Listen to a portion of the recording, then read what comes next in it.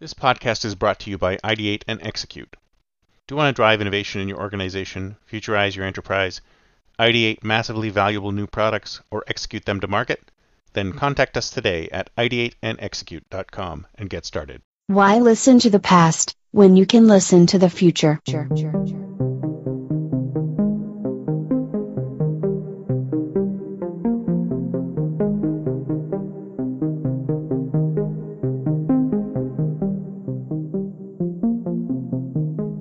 Welcome to the Think Future podcast, broadcasting from deep in the heart of Silicon Valley, California.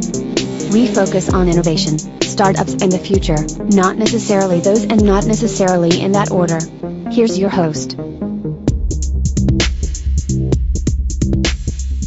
Good morning, everyone, and welcome to the Think Future podcast. I'm your host, Chris Kalabukas, and once again, we're coming at you live from deep in the heart of Silicon Valley, California. Oh man, pity the poor human. We start off with an amazing memory, sponge-like ability to observe and learn, sharp sense of vision, hearing, touch, taste, and smell. Then over time they develop into a height, then slowly taper off with age. Pity especially the memory.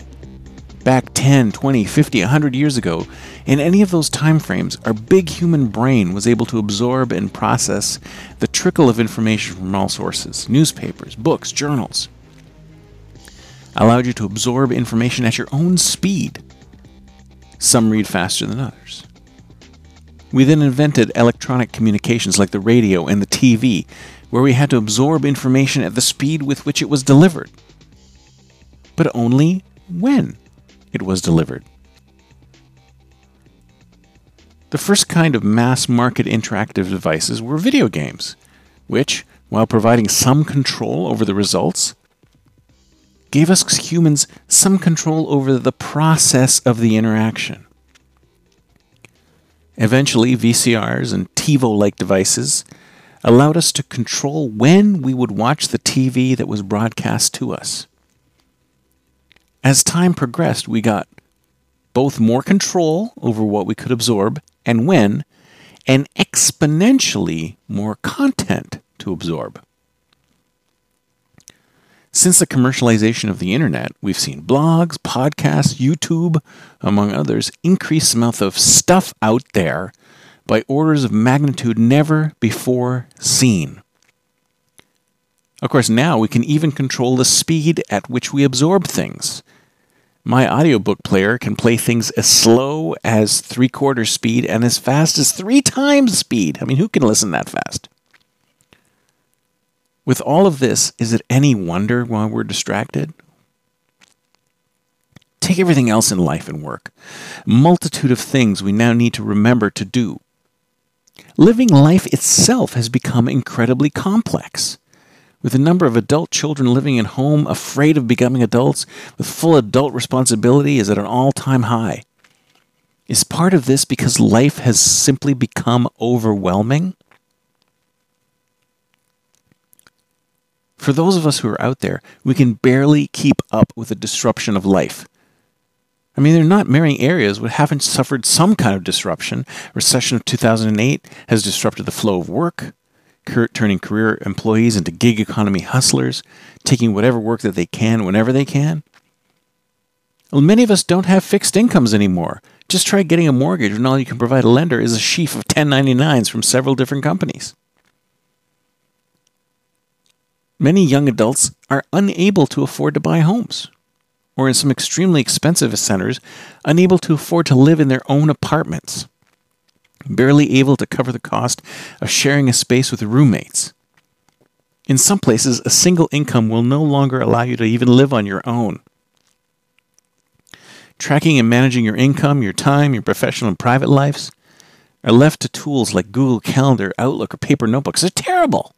How can you manage your time with that? We're awash in to-do lists, calendars, schedules, emails, social media posts, instant messages, apps, all clamoring for our attention. I mean, has this ever happened to you? Your pop-up notifications are so numerous that your phone barely doesn't vibrate? The flood of inputs is just overwhelming.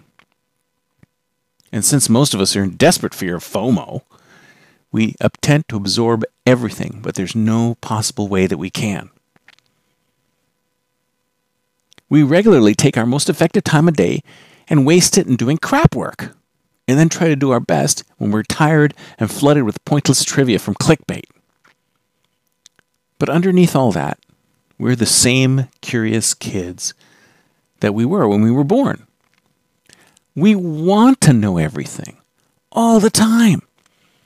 But the stream of constant information in all forms, competing for our attention, attempting to entice us and outrage us so we can consume more, has just become too much for all of us to process.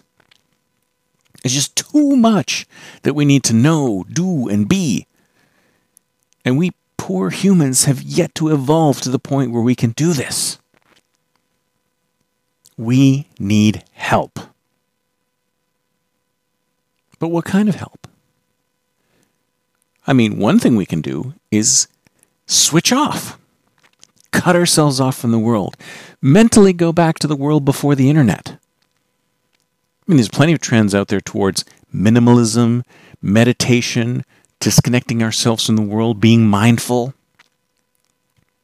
But even partially disconnecting yourself from the world is not an answer, as any connection is so compelling that you get sucked back into it.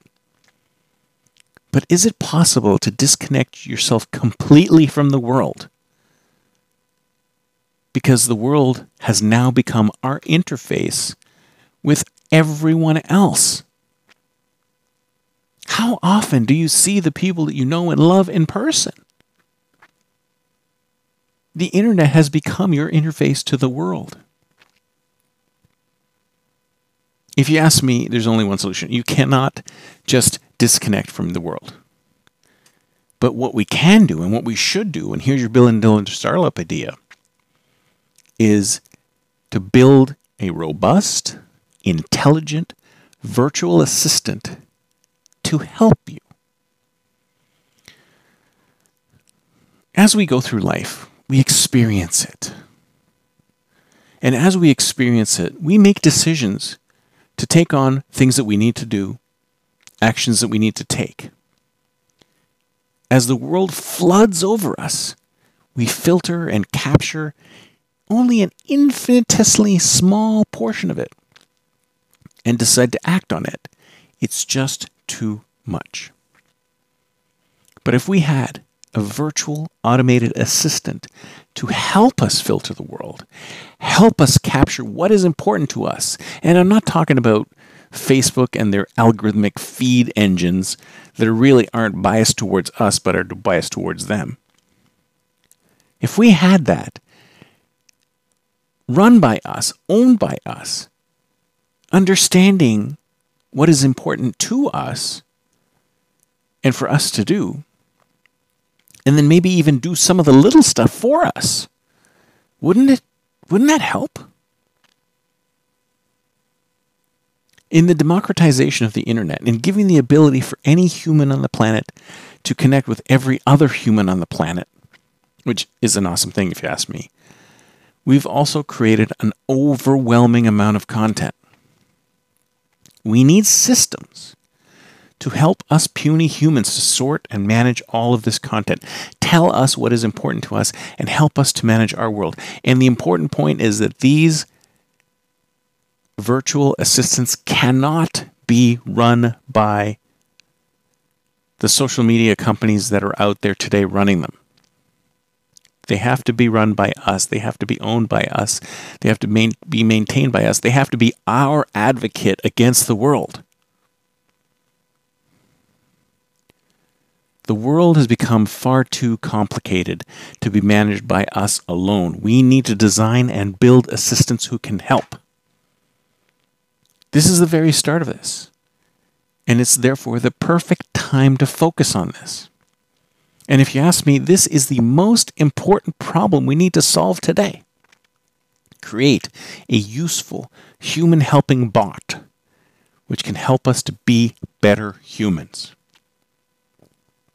There is no other way. That's it for me for today. See you next time, and until then, don't forget to think future.